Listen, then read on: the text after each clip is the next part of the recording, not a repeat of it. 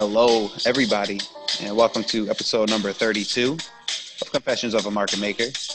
I'm your co-host, Ray, aka All Day Ray, aka Larry Zonka, and I'm joined here by my amicable co-host, former market maker of 20 years and present-day retail trader.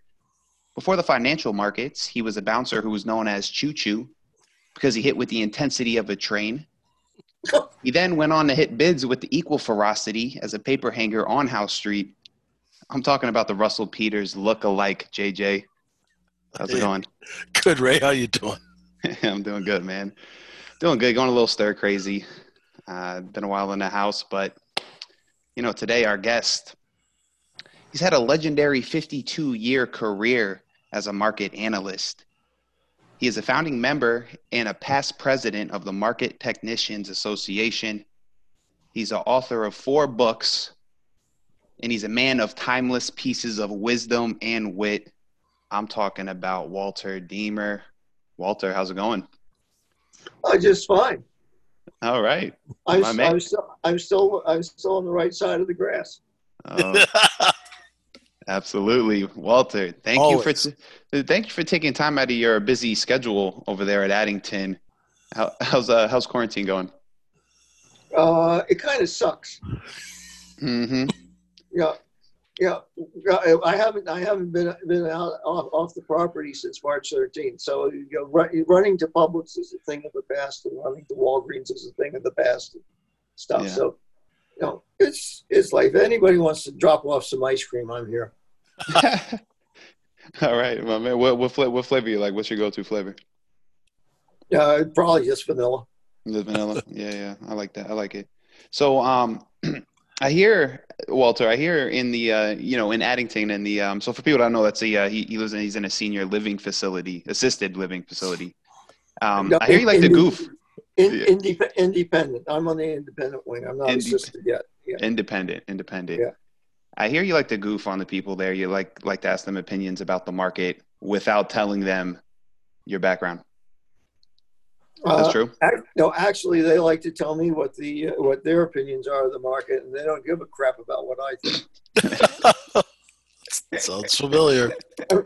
I went out for a walk. I went out for a walk today, and some guy walks by me. He says, "Oh, 1931 market again, huh?" Okay, if you say so. Man, so before we jump into your background, he also assured me that the Globex, the opening price on Globex on Sunday night was set by South Koreans. was set by South Koreans? Did he say why? Where does he come up with this? No, he said that all the traders in South Korea set the opening price on Globex. Really? That's what he said. I wonder if they know they're doing that. Maybe we should tell them. We need to talk to this guy. We need to talk to this guy. Anyway, I don't think so. Anyway, before we jump into your background, go ahead. Let me say this: if it does turn into a 1931 market, I'll give you his name. Okay, good stuff. What are your thoughts right now from an analyst's perspective? What's going on in this interesting time in the market? Interesting is the word. I personally don't see how anybody can have a lot of conviction on either side at this point over a short term framework. Mm-hmm. We're literally almost in uncharted waters, where market's caught between two titanic forces. One is the Fed printing like crazy, and the other is the economy crashing like crazy. And the market's trying to figure out who's going to win. And as it goes through day by day, I think and week by week, I think it's almost impossible. I'm in awe of traders who try to figure it out. The only thing I think I know is that 5 years from now, we'll look back and say this was a great long-term buying opportunity. But going through a great long-term buying opportunity day by day is kind of hellish. Right. Like for example, in late 2008 and early 2009, you look back on that and say, "Wow, that was a great buying opportunity." But grown men had nervous breakdowns while it was going on. Exactly. Mm-hmm. Yeah, I guess that's why probably JJ, right? A lot of people prefer day trading, right? In and out of positions real quick. Well, yeah, for myself, I like to be able to sleep at night. And Yeah. with these ranges, how do you put a position together? Uh, so you gotta kind of let it shake out, I guess. Walter, what type of stress does times like this put on an analyst in like his job duties? Because like if you go to a trader with what you just said, oh, like the intermediate to short term range, you don't know what's going on. Like, well, how does someone respond? Like, how would they respond to you? I think like JJ did, he wants to go home flat. Mm-hmm. Right. He likes to sleep at night. I think that's enviable. It's from the school of hard knocks, sir. Yeah. Just looking at a day like today, the thing is up a zillion points and then down a zillion points. I mean, you had two intermediate term moves in 6.5 hours. It's unbelievable. Yeah, today was eventful. It was. This people keep. Are either of you doing the VWAP charts? Some of the guys in my room. I'm a market profile guy. I'm one of the disciples of Dalton. So I just look at value and where price is being accepted. But okay, so those TPO charts and things like that, which I don't know, they came out after I was educated, so I don't really understand. But did they help you a day like today? Oh, so much, very much so. The market structure is. I never had the brains. I started off trying to go into being an analyst, and then I quickly discovered I didn't have the mental capacity. So hitting bids is it's a much less intellectually, it doesn't take as much brains to hit bids and work out order flow as to put together a company report. So I went the trading route. But yeah, definitely I found market structure really, really helps me, in these times. Because there are a couple guys on Twitter that post these things. I'm in awe of what they do and what they say, but I don't really understand what they're trying to tell me. So I just look at it and am in awe. Well, I'm in awe of people who use technical analysis because I've never been able to wrap my head around it. I mean, I know it works, but I just haven't mastered it. Well, TPOs are really technical analysis. I guess so. In a way, it's you're looking at price and volume. You're just looking at it a different way. But I mean, your price and volume are the two key things to technical analysis. Right. So, absolutely.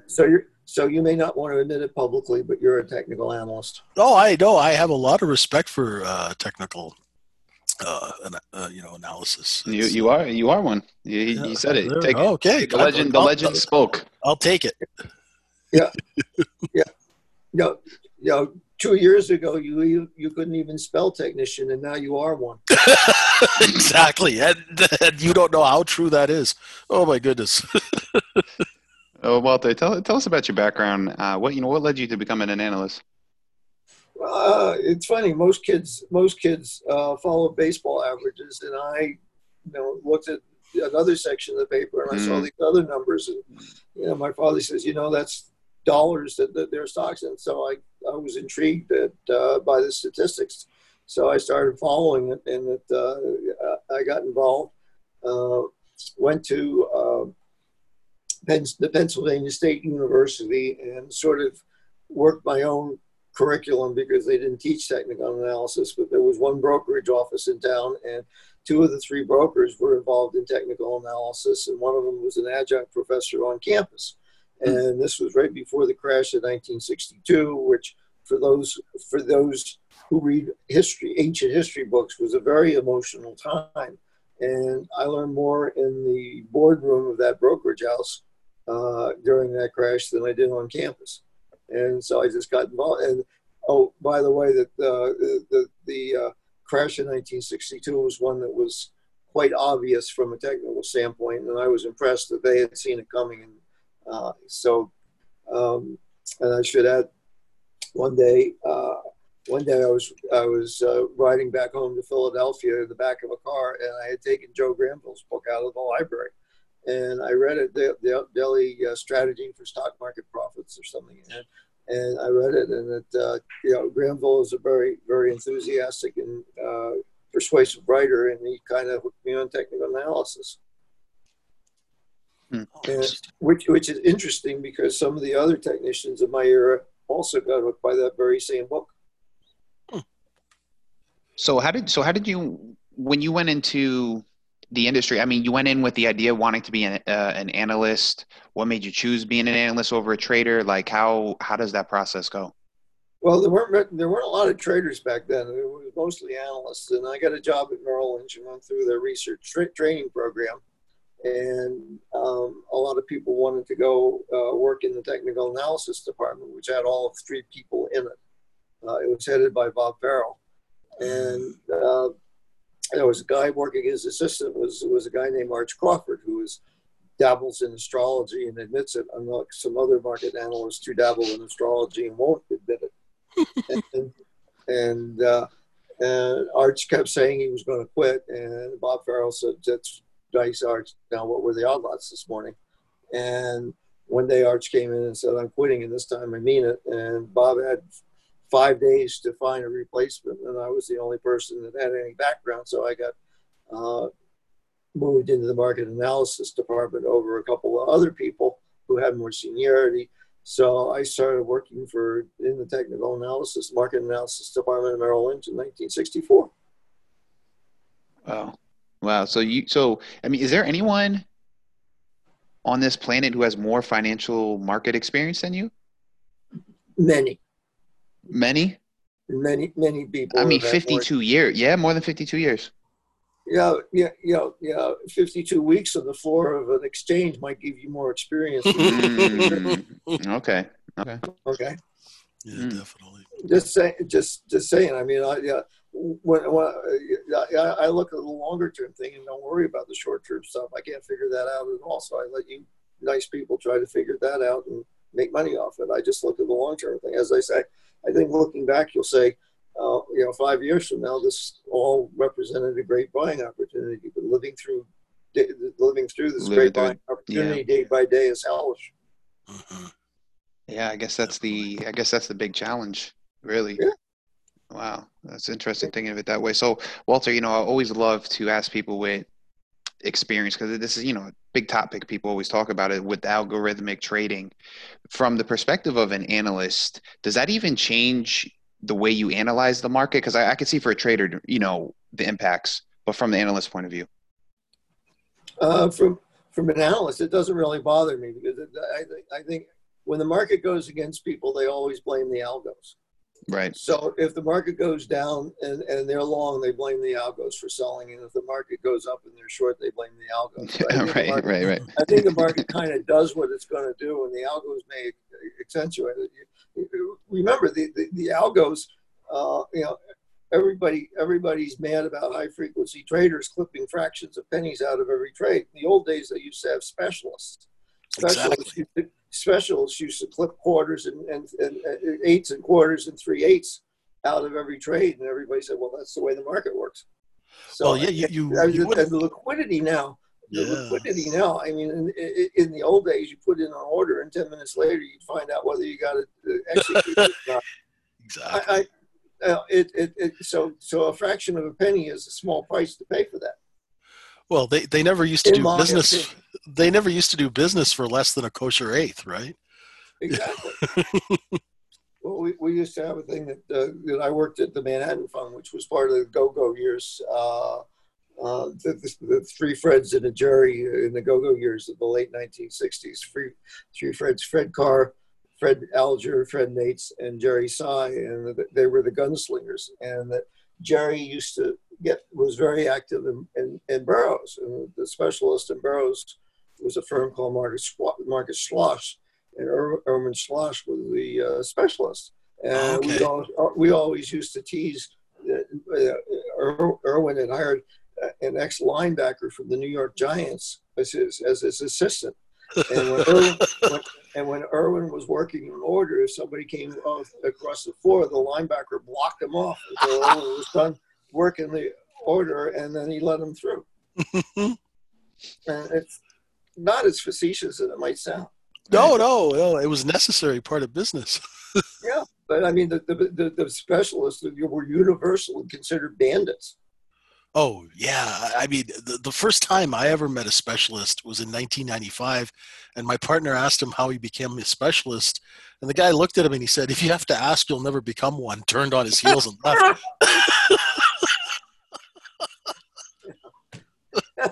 I love it. Oh, that was classic. Yeah. God, I love it. Yeah, but I mean, the liquidity in the market now, it's incredible. The youngins just don't understand what old timers had to go through to try to do a trade. Oh, yeah. True. So just to clarify, no changes as far as like from an analyst point of view, behavior with the market, because I guess like as a trader, it has an impact on us.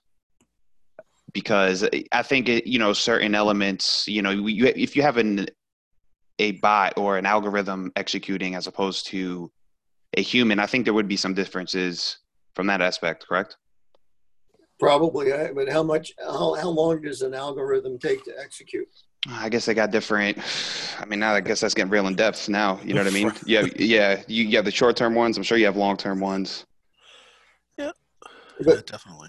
But for example, I mean, today, I just look at today, and the market was up big on the opening and in the morning, and then it reversed and came down. I don't know whether algos made it run up in the morning. I don't know whether they made it come back down in the afternoon. Right. To me, it's just a plain old-fashioned one-day reversal. Right. Yeah, that's why, like, I'm just talking this out aloud. I'm just speculating. It probably affects more of like execution, right, JJ, from like a trader standpoint, not how we analyze the market on a macro view. Yeah, for the longer term, these gentlemen are looking at 10, 20-year time frames. Right. And we're the ones who have to battle the robots in the daytime frame. Right. Because battling the robots. Yeah, absolutely. Right. No, because I know maybe this is not an exact equivalent. I see a Transformer movie coming up. Because Walter, so I don't know if this is a proper equivalent, right? But I've played poker against bots, AI, etc., and it's way different than playing a human, right? Because a human, there's going to be emotions in his play. You might be upset he lost 5 hands in a row. It's going to affect how he plays, etc. So I'm thinking like maybe speculating like the same thing would happen with trading, right? Like as far as executing, like we all have times where we slip up, right, Jay? We get a little emotional. Oh, definitely. And maybe that changes the dynamics, but I'm not sure. I'm just, talking this out loud, I guess. Yeah, but I as we were talking before, that I think the best traders have no emotion at all. Yeah. It's impossible to do because all traders are human beings. I don't think I haven't met you guys, so I don't know. You might be robots for all I know. I only wish. Well, I mean, the picture of JJ, I can't see his face. So I don't know whether it's a robot or for all I know, it's a patio umbrella. It's probably a patio umbrella. Yeah. But what I'm saying is that the best traders or the best poker players are the ones that don't have any emotion. I mean, you respond to the cards, you respond to the market, you do what the market tells you to do. If you're wrong, you admit it and you move on. If you're right, you take it and you move on. Absolutely. The old saying, the market doesn't care what you paid for the stock. Mm-hmm. or position or whatever. I mean, the market doesn't care. The market's going to do whatever it's going to do, and you can't make it do otherwise. Mm-hmm. Mm-hmm. Absolutely. Unless you work at the Fed. How did the Market Technicians Association come about? 3 guys got together at I think it was Massaletti's in New York. John Brooks, John Greeley, and Ralph Acampora. And they decided that they wanted to have some sort of technical group.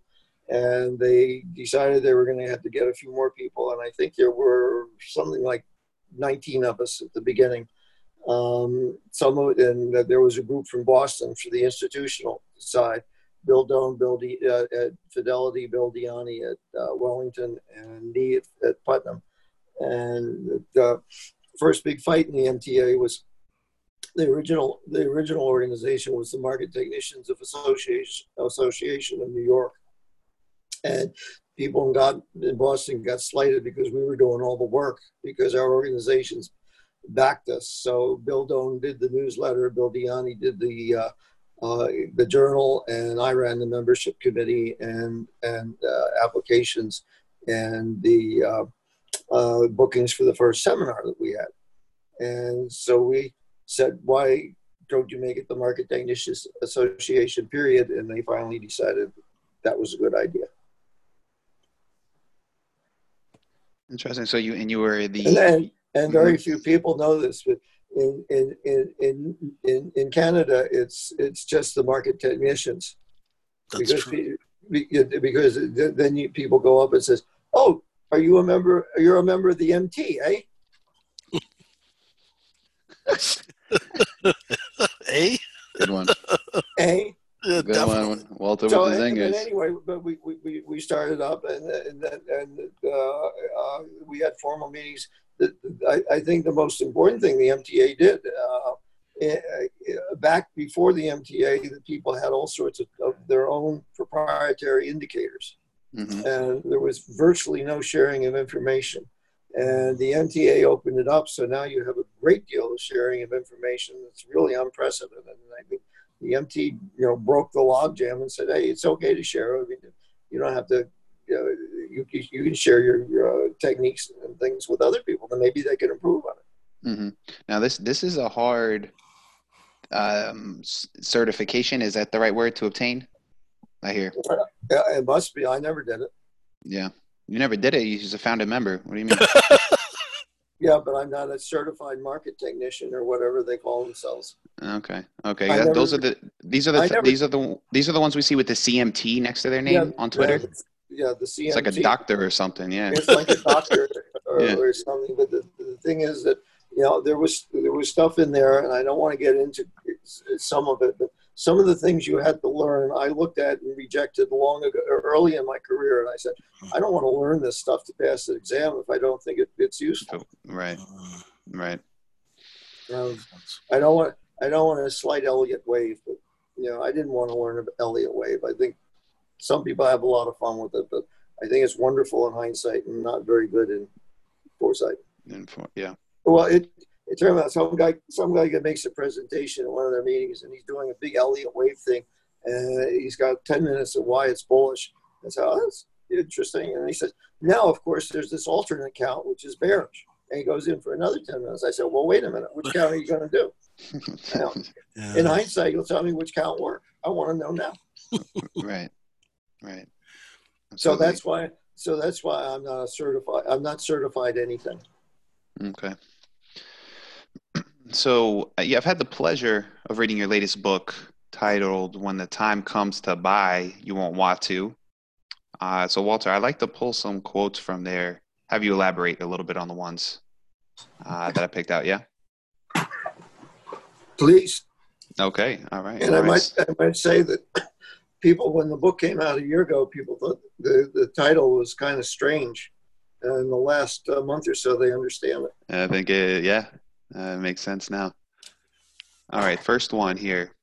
The stock market is a better economic forecaster than economists. Yep.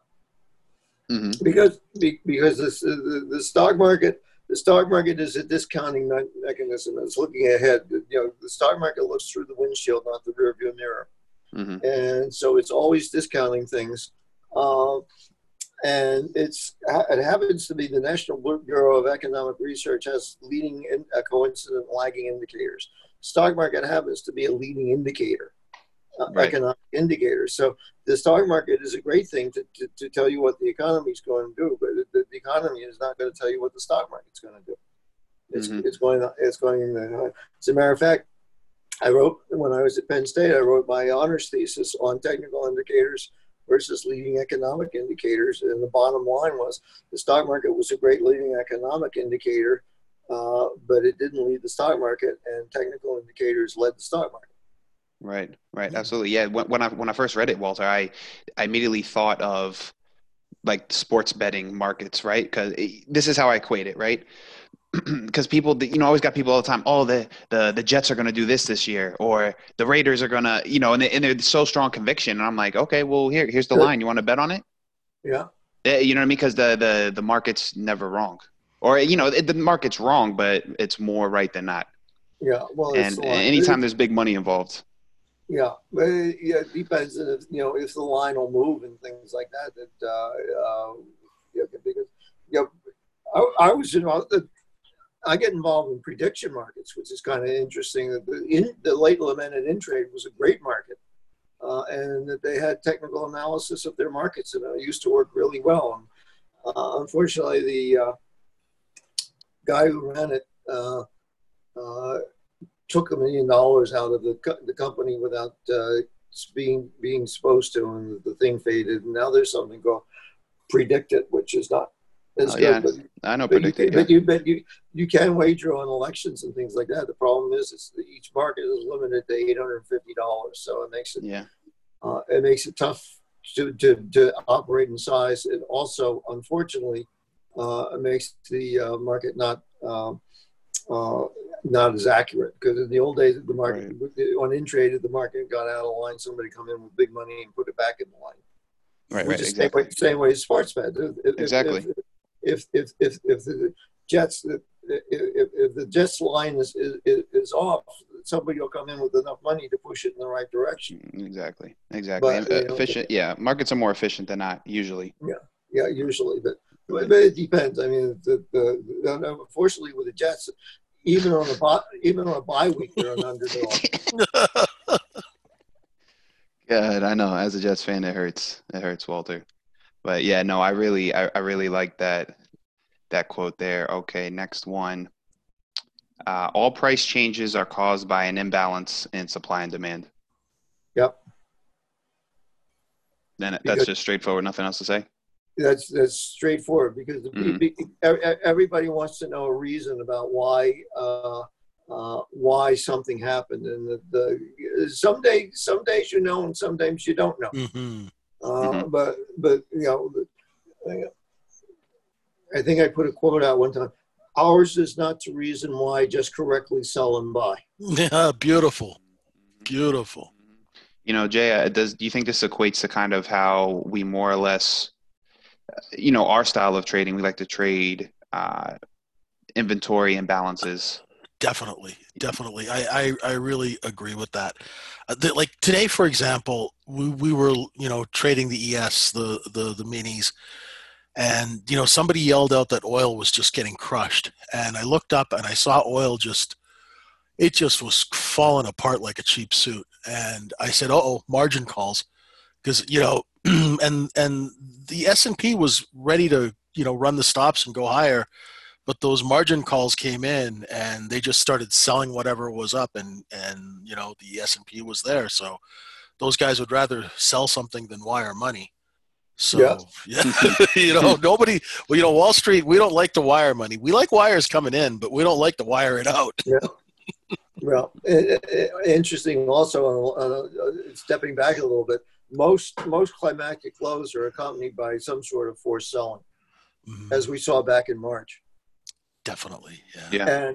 And as you know probably better than I, when a hedge fund implodes, they sell what they can, not what they'd like to. Exactly. And having been a part of a lot of clearing firm failures myself, I've kind of been there. So yeah. Yeah. And then there's another quote in the book from John Mendelsohn, who said, "Margin clerks are the most ruthless sellers Wall Street has ever known." Oh my goodness, no kidding. One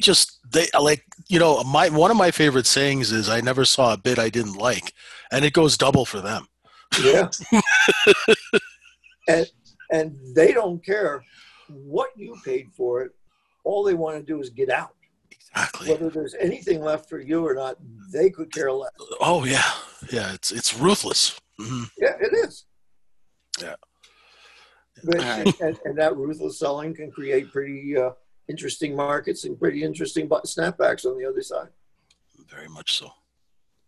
All right, next one here, Walter. I never look at a chart that doesn't have a relative strength line on it. This is RSI, correct? No, No? this is actually relative strength. Okay. And the thing is, because having worked for institutional investors for many years, that they live by multiple sorts. That not only does a money manager have to have their accounts go up, they have to have their accounts go up more than the market, and they also have to have them go up more than the guy down the street's accounts go up. Mm. So if the market rallies 12% and you're up only 8%, you're dead. So relative strength tells you where the leadership is. And one of the things that I was always doing is trying to find out where the leadership of what was going to outperform at the market. If this is the greatest, if this is really a great buying opportunity 5 years from now, what are we going to look back and say, what was the obvious thing we should have bought to participate in this? Mm-hmm. Makes sense. All right, next one here. Always remember that we are dealing with probabilities and not certainties. Yeah. I love this one. That's from the best analyst you never heard of, Stan Burge, who was an institutional technician. But people say the market's got to do this. No, it doesn't. It probably will do this. It very likely will do this, but there's no guarantee. Right. Right. I mean, and isn't that such a, it makes me, it's so frustrating to me, Walter, talking to certain people, just in everyday life, people who are not involved in markets. A lot of everyday life people don't understand this concept. It's like, it's hard to tell them. Like, I'll be like, oh, well, I think this is going to happen 75%. Well, what do you mean 75? We don't deal in black and whites. Like I look at everything in probabilities. You know what I mean? Yeah. Which is why God invented stop orders. Yeah. Yep. Absolutely. Oh gosh, that's beautiful. You got the most perfect setup you've ever seen in your life. The one that works so well. And one of these days it blows up in your face. Yeah. Well, someone's got, one stray order can ruin your day. Yeah. Mm-hmm. There are no 100% setups in the market. That's true. You find 100% setup in the market, and I'll guarantee. Whenever you think you find the key to the stock market, some son of a bitch will come along and change the lock. That was one of the quotes in there, wasn't it? Yeah, I remember. Well, it wasn't quite as salty as that. But no, I think this one might have been my favorite one. I like this one a lot because I think it applies 100% to life as well. I think rarely in life are there certain things as well, but I think it would serve people better to think probabilistically. But all right, moving on. Next one. Markets and stocks can stay overbought for a long time if the advance is really strong. Right. Old lesson. Markets get most oversold at the bottom, and they get most overbought at the beginning of an advance. Right. And this whole concept about breadth thrusts and things like that is the more powerful the advance in its earlier stages, the more powerful the advance overall. And if you Google breakaway momentum, this is something I came up with in 1973, which is a breadth thrust. Mm-hmm. And it's the unusually powerful momentum that you get only at the beginning of a really powerful move. It's only happened 21 times since the end of World War II. It's not something you're going to see a lot. Okay. But when you see it, you sit up and take notice. So it happened at the beginning of last year, January of 2019, and that when you get it, the market just goes up and it gets overbought, and then it stays overbought. It never gives you a chance to get in again. Yeah, right. Really, really, really good moves. Don't give you a chance to get in. If when the train leaves the station, it doesn't back up to let the latecomers on. Right. So it's fascinating. So when you see a move, I would suspect, even from a trading standpoint, if you see a move and it starts going your way, and then it backs up again to give people a second chance, it may not be that good a move. Right. Interesting. No second chances in this game. Yeah. No, that's good stuff. That's good food for thought. The other thing, it's a corollary. The most bullish thing a market can do is go up and keep going up. Right. The most bullish thing the market can do is get overbought and stay overbought. Yeah. Because that's crazy. That's saying that the underlying trend is really strong. And I think the concept of the underlying trend is an important one, whether you're a short-term trader or anything like that. If you're trading during the day, what's how powerful is the underlying trend? Is it going to bias things to the upside or the downside? And what you're doing is you're trying to find out the strength of that underlying trend. The more powerful the underlying trend, the fewer counter trend moves you're going to have. Right. Wow, good stuff. Yeah, that's So when it's most bullish market or the most bullish thing a market can do is be overbought and stay so.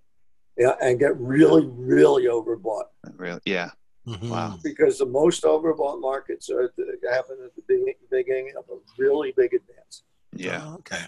Yeah, it's interesting. And then they stay overbought because they don't give the latecomers a chance to get on board. Right.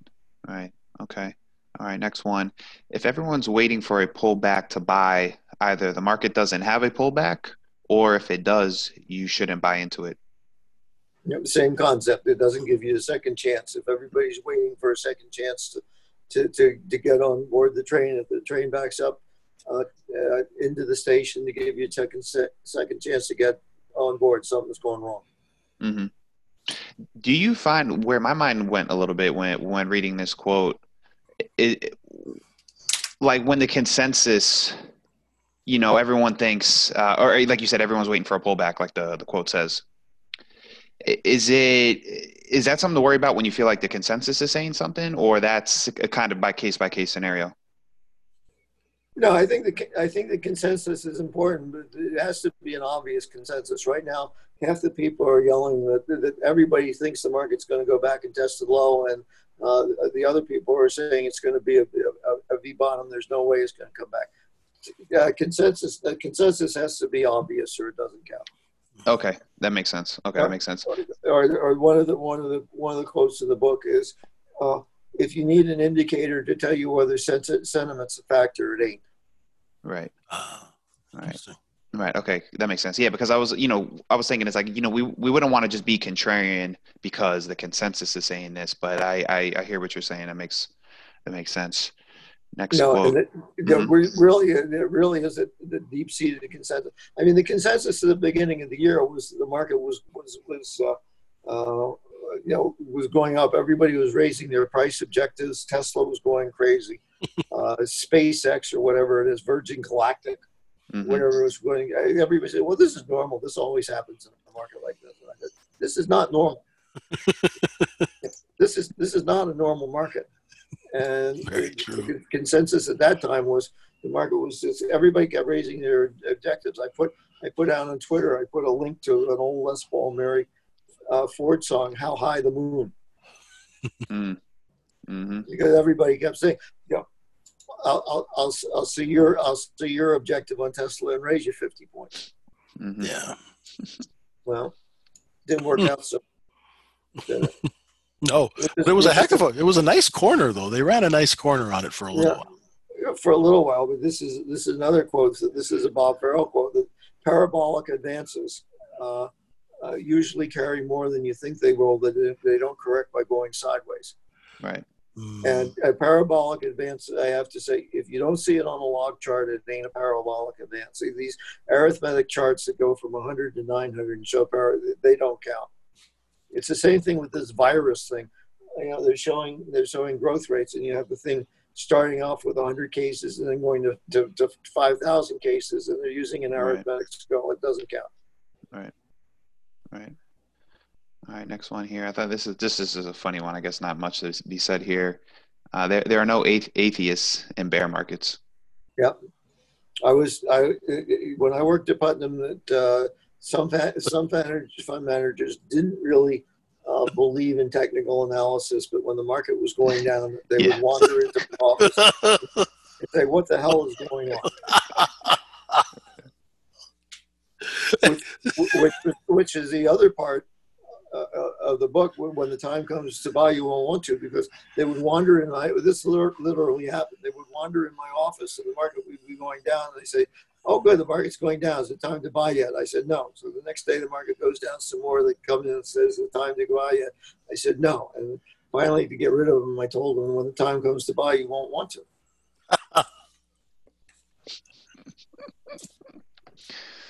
All right. I'm not laughing. I'm serious. You tell me. You tell me people who want to buy, after the market, when the market was down at the bottom in March. You tell me people who really wanted to buy. You ever have any like funny, I don't know, debates or arguments with these traders when they would come to you like with what they want to do, but you're giving them, conflicting advice? Yeah, but I kind of just, I said my thing. The problem was that a contrarian, the technical analysis, you're usually going against the consensus. So one of the problems in life was that I was going against the conventional wisdom most of the time, Mm-hmm. which is not a great career builder. Mm-hmm. Yeah, But, sure. because it's like Dean LeBaron wrote in his book about investment people or something, and I was a technician. He says, telling the majority of the majority of your clients that they're probably wrong isn't a real good career builder. Mm-hmm. I can see that. I mean, do you think that was part of your success? Was you were contrarian, I guess, to an extent? Contrarian, yes, sir. Mm-hmm. That's interesting because, I mean, it's not an easy game to beat, so if it's just something I thought, and that's why my mind went to that, to, the consensus when we read that last quote, because this is something I think on a lot too, right? Is like, because if this was so easy to beat, everyone would beat it, so I feel like you have to think a little different, no? Absolutely. Yeah. Yeah. Absolutely. That's why I'm not a trader. I don't have the emotional background, makeup to do it. So I know. Yeah. At least I learned I didn't. Right. Okay. Some people can, some people can't. Mm-hmm. All right. Next one. I like this one right here. And the other about the consensus is if you want to watch CNBC like the pros do, turn the sound off. I was going to read that one. That's a good one. I like that one. Yeah. Actually, I had that because the thing is, you see these trading floors, these trading rooms, and you see every one of them has CNBC on. I was in a whole bunch of trading rooms when I visited clients, and they all had CNBC on the television, but none of them had the sound on. Yep. They're looking for facts, but they don't want opinions. Or opinions are a dime a dozen and useless. Exactly. So you turn, and so I had a sign at a presentation I did at one of the MTA things for people that when they got on CNBC, that there was a big sign for them to hold up that says "Turn the sound up."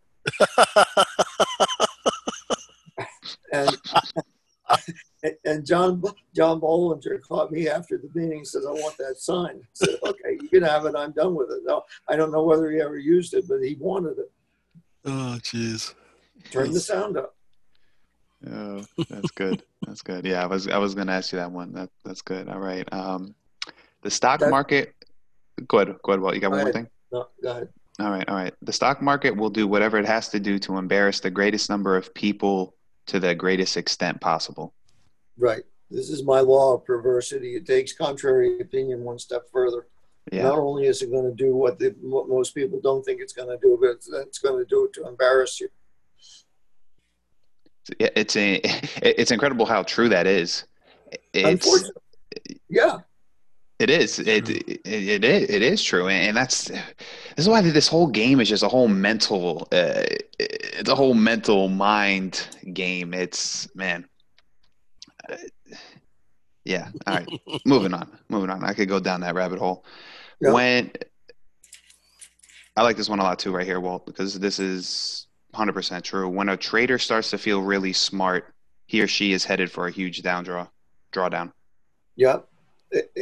Isn't that the truth? Mm-hmm. Oh yeah. If you're not humble, the markets will humble you. Yeah. Quickly. Yeah. And when you think, like I said, whenever you think you found the key to the market, some son of a bitch comes along and changes the lock. Mhm. Whenever you figure you've really got this thing now, you've had 7 really good winning trades in a row. You say, "Man, I finally got this sucker licked." Boom. Mm-hmm. Yeah. Well, that's those. I don't want to ruin the whole book for people, but I really enjoyed the little quotes as it did. I mean, it did at least got me to step back and I'll be reading, then I'll have to step back and think a little bit. Like, okay, yeah, so good stuff. So listeners, definitely go check that out. A lot more good stuff in there. So you wrote 3 other books, Walter, correct? The first one was Demon on Technical Analysis, which was sort of the main treatise. And then I did one called The Basic Essentials of Technical Analysis, which was an offshoot of the Facts of Life lecture I used to give to the new analysts at Putnam. They all came out of Harvard Business School, and they were all like little peas in a pod.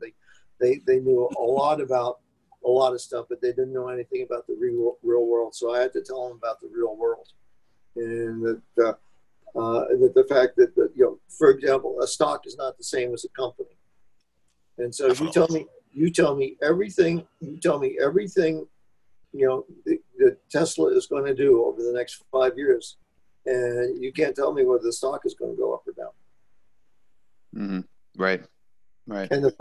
And every one of the books has my favorite chart of all time, which is the McDonald's Corporation in the 1970s, which was part of the Nifty 50 growth stocks. Mm-hmm. And the earnings went up 25% per year, compounded all during that time, and the stock went down.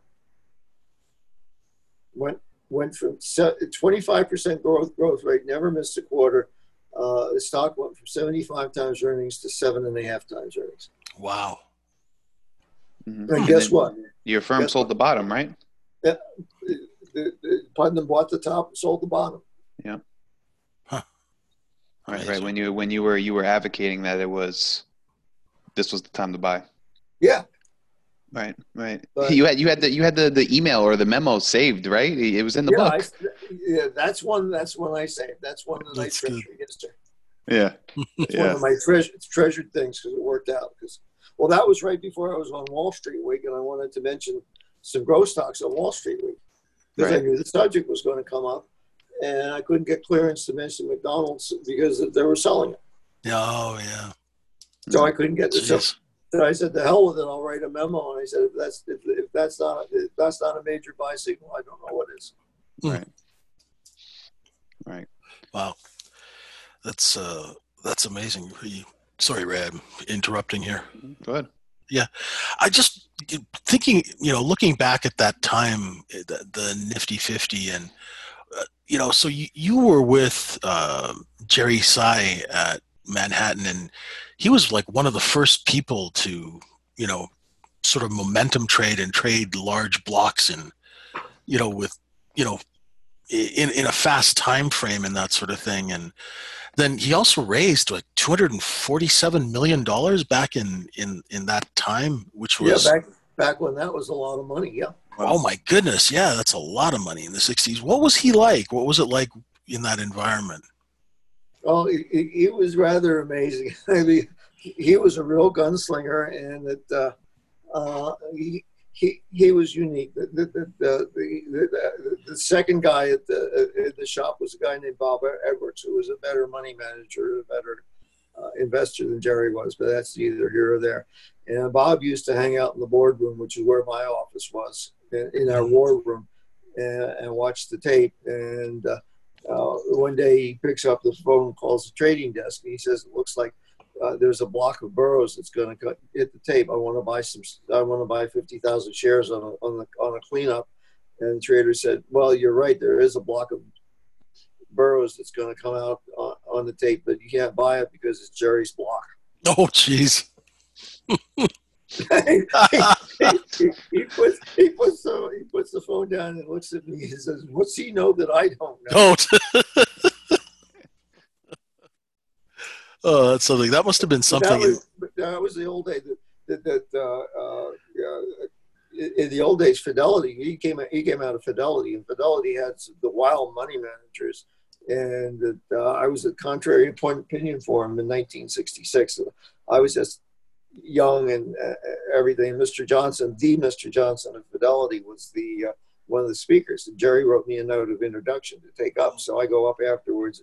There's a crowd around them, and I'm listening. And that somebody asked Mr. Johnson. He said, "How do you run Fidelity with all the different money managers? How do they work together?" Mr. Johnson said something. He said, "We run Fidelity as close to a complete state of anarchy as possible." Now, that is not true today. No, but back then, that you could have one person buying and one person selling, and nobody would care. That's amazing to think of it, because it's such, it's a flagship of the industry now, and it's so, right. What they used to call white shoe, and you would never even imagine it being run that way. Yeah, it was, and now it's gone the opposite.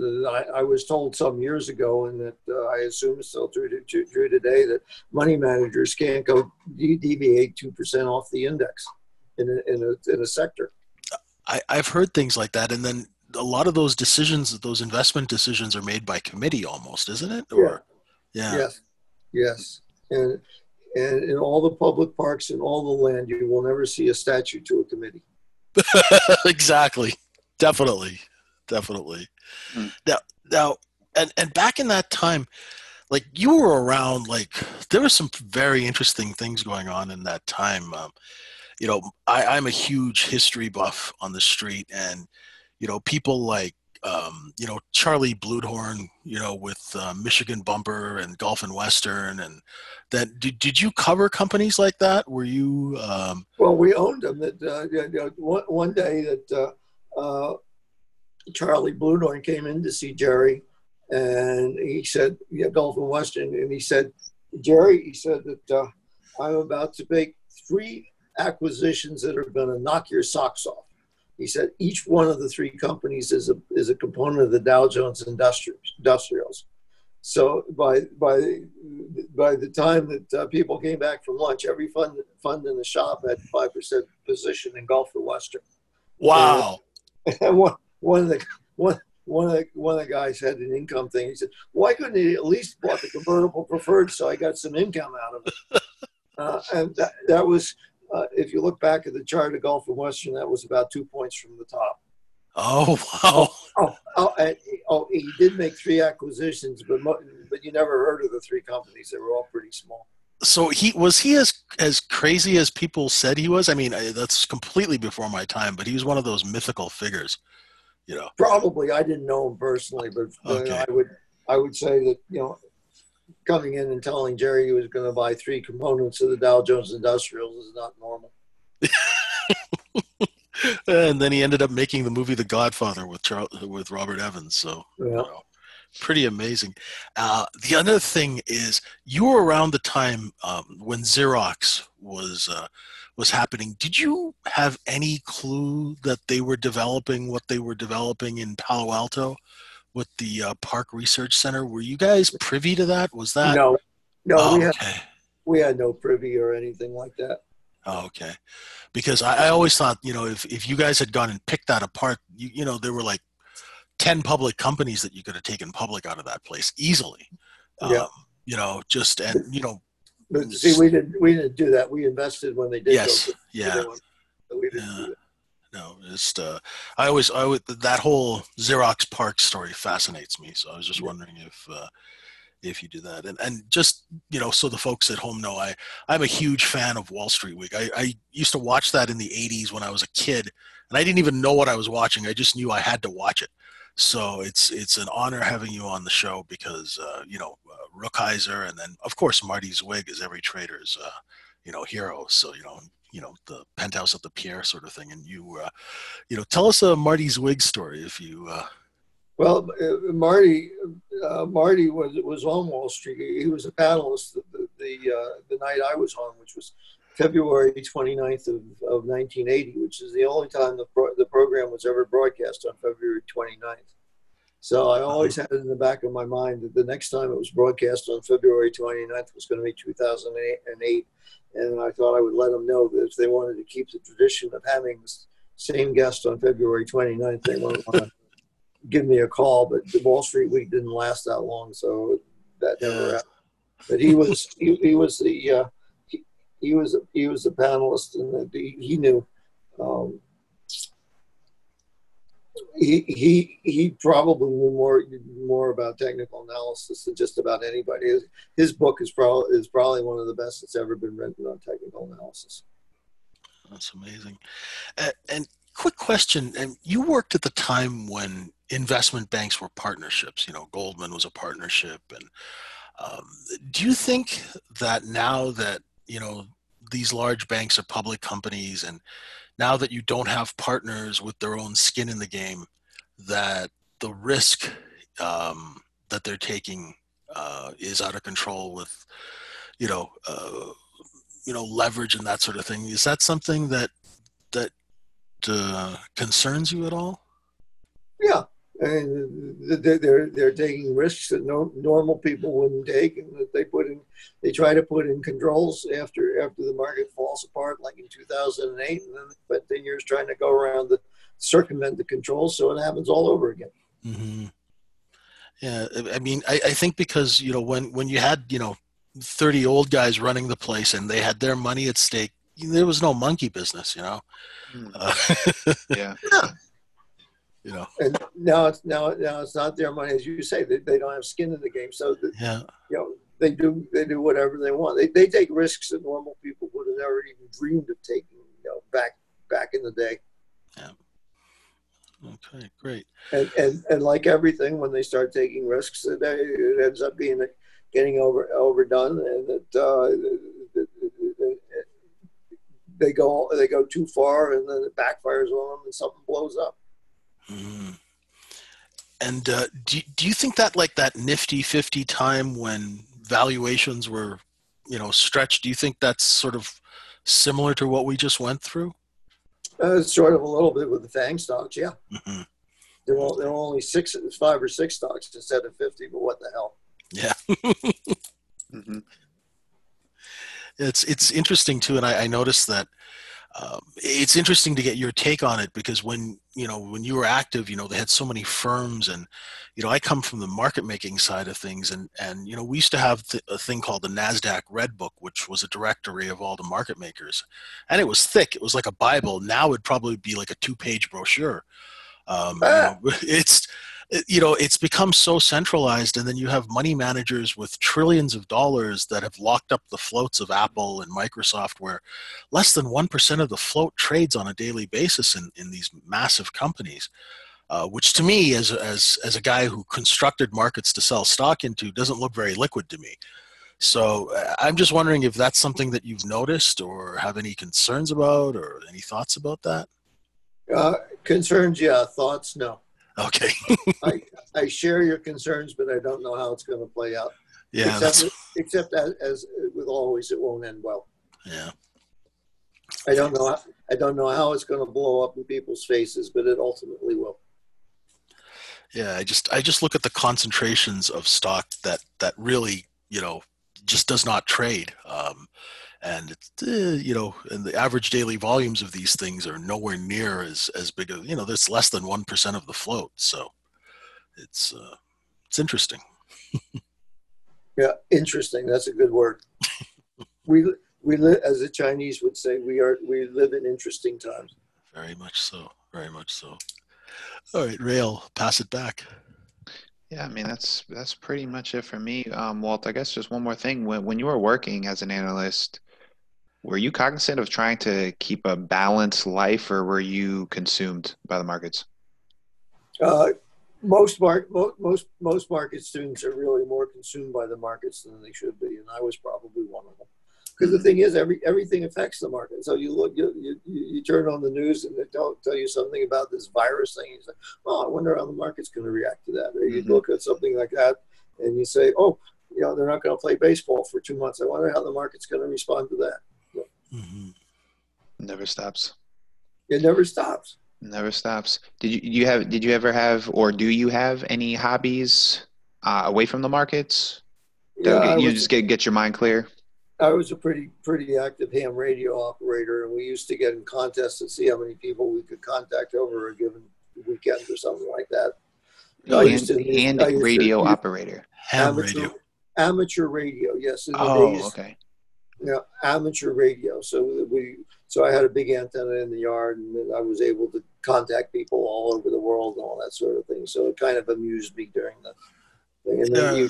you tried to make contacts with people in faraway places with strange sounding names, and see how many of the various entities. I ended up contacting every entity that there was except for one French island in the Indian Ocean, Really? and North Korea, which didn't allow any amateur radio operator in their country. Oh, interesting. I still remember those towers from being a kid, and I remember, my next door neighbor had one of those things, and the setup he had in his, where his wife had kind of stuck him was amazing. Yeah. All this equipment, and I was like, it was amazing, very futuristic at the time. Yeah, and now all you have to do is get on the internet and contact anybody in the world. Exactly, one click. Don't say when did this stop becoming a thing? Because to be honest, I've never heard of this. I did. Oh gosh, it still this hasn't exists. been one, does it? It still exists, but it's one of those sort of it's like vinyl records. A niche, yeah. Yeah, it used to be really big in the 70s. Okay. Yeah. Well, see, there's two types. There's the ones that do actual shortwave, the old shortwave things, yeah. and you do international. And you got other people that do walkie-talkies through repeaters to talk to everybody around town, and which never really interested me, talking to people around town, because I can do that anytime. All right. So I never. But if I were to get back now that I'm living in Addington, the only thing I could do is a walkie-talkie, because they won't let me have an antenna. Yeah. Oh, okay. You watch it. Well, I had a 72-foot tower, so and the antenna on top had a 42-foot boom, so it was kind of big. It's not exactly design friendly. No, but the interesting thing is Florida's so flat that if you got an antenna, it was 80 feet in the air. There's nothing 80 feet in the air in Florida. You got to put it out all around the world, honest. Oh, it's amazing. Do we say? I've been talking to people about this. Right? It's funny. Is it? Did you say Florida or do you say Florida? Florida. Florida. Okay. No, I was just laughing. A lot of old school New Yorkers. I found it funny. They say it that way. Hey, I'm going to Florida. Like, Yeah, well, and they did. Yeah, what? Florida or Anyways, that concludes today's episode of Confessions of a Market Maker. If you enjoyed the podcast, please rate and review it for us. If you guys are interested in learning market profile, if you're interested in joining a pleasant community of traders, trade futures, equities, all of it, come join our trade room at microefutures.com. Walter, tell the listeners where they can find you and anything else you'd like them to know. They can find me on Amazon and Apple under Walter Deemer, and they can find me on Twitter under Walter Deemer. All right. And they can come by Addington Place and give me some ice cream. Yes, vanilla, and that's in Stuart, Florida. That's in Stuart, Florida. Yes, because we're under quarantine at the moment. I can't leave the property. Yeah, well, I'm sure if I went to Publix and I came, they were not going to let me deliver ice cream, are they? No, but they'll let you hand it in the front door, and then they'll give it to me. All right. Well, I'll keep you in mind when I'm passing by Stuart. Yeah, please. Will do. So, for the mayor of Addington, he's the gorilla. Not quite. I'm Paulie Walnuts. You guys use stops, though. Thanks very much for being on the show, sir. It was an absolute honor to have a legend on the show. Thank you. Well, as they say, I'm a legend because I lived longer than they did. No matter how you obtain this status, it's there. Live long enough, and you too will be a legend.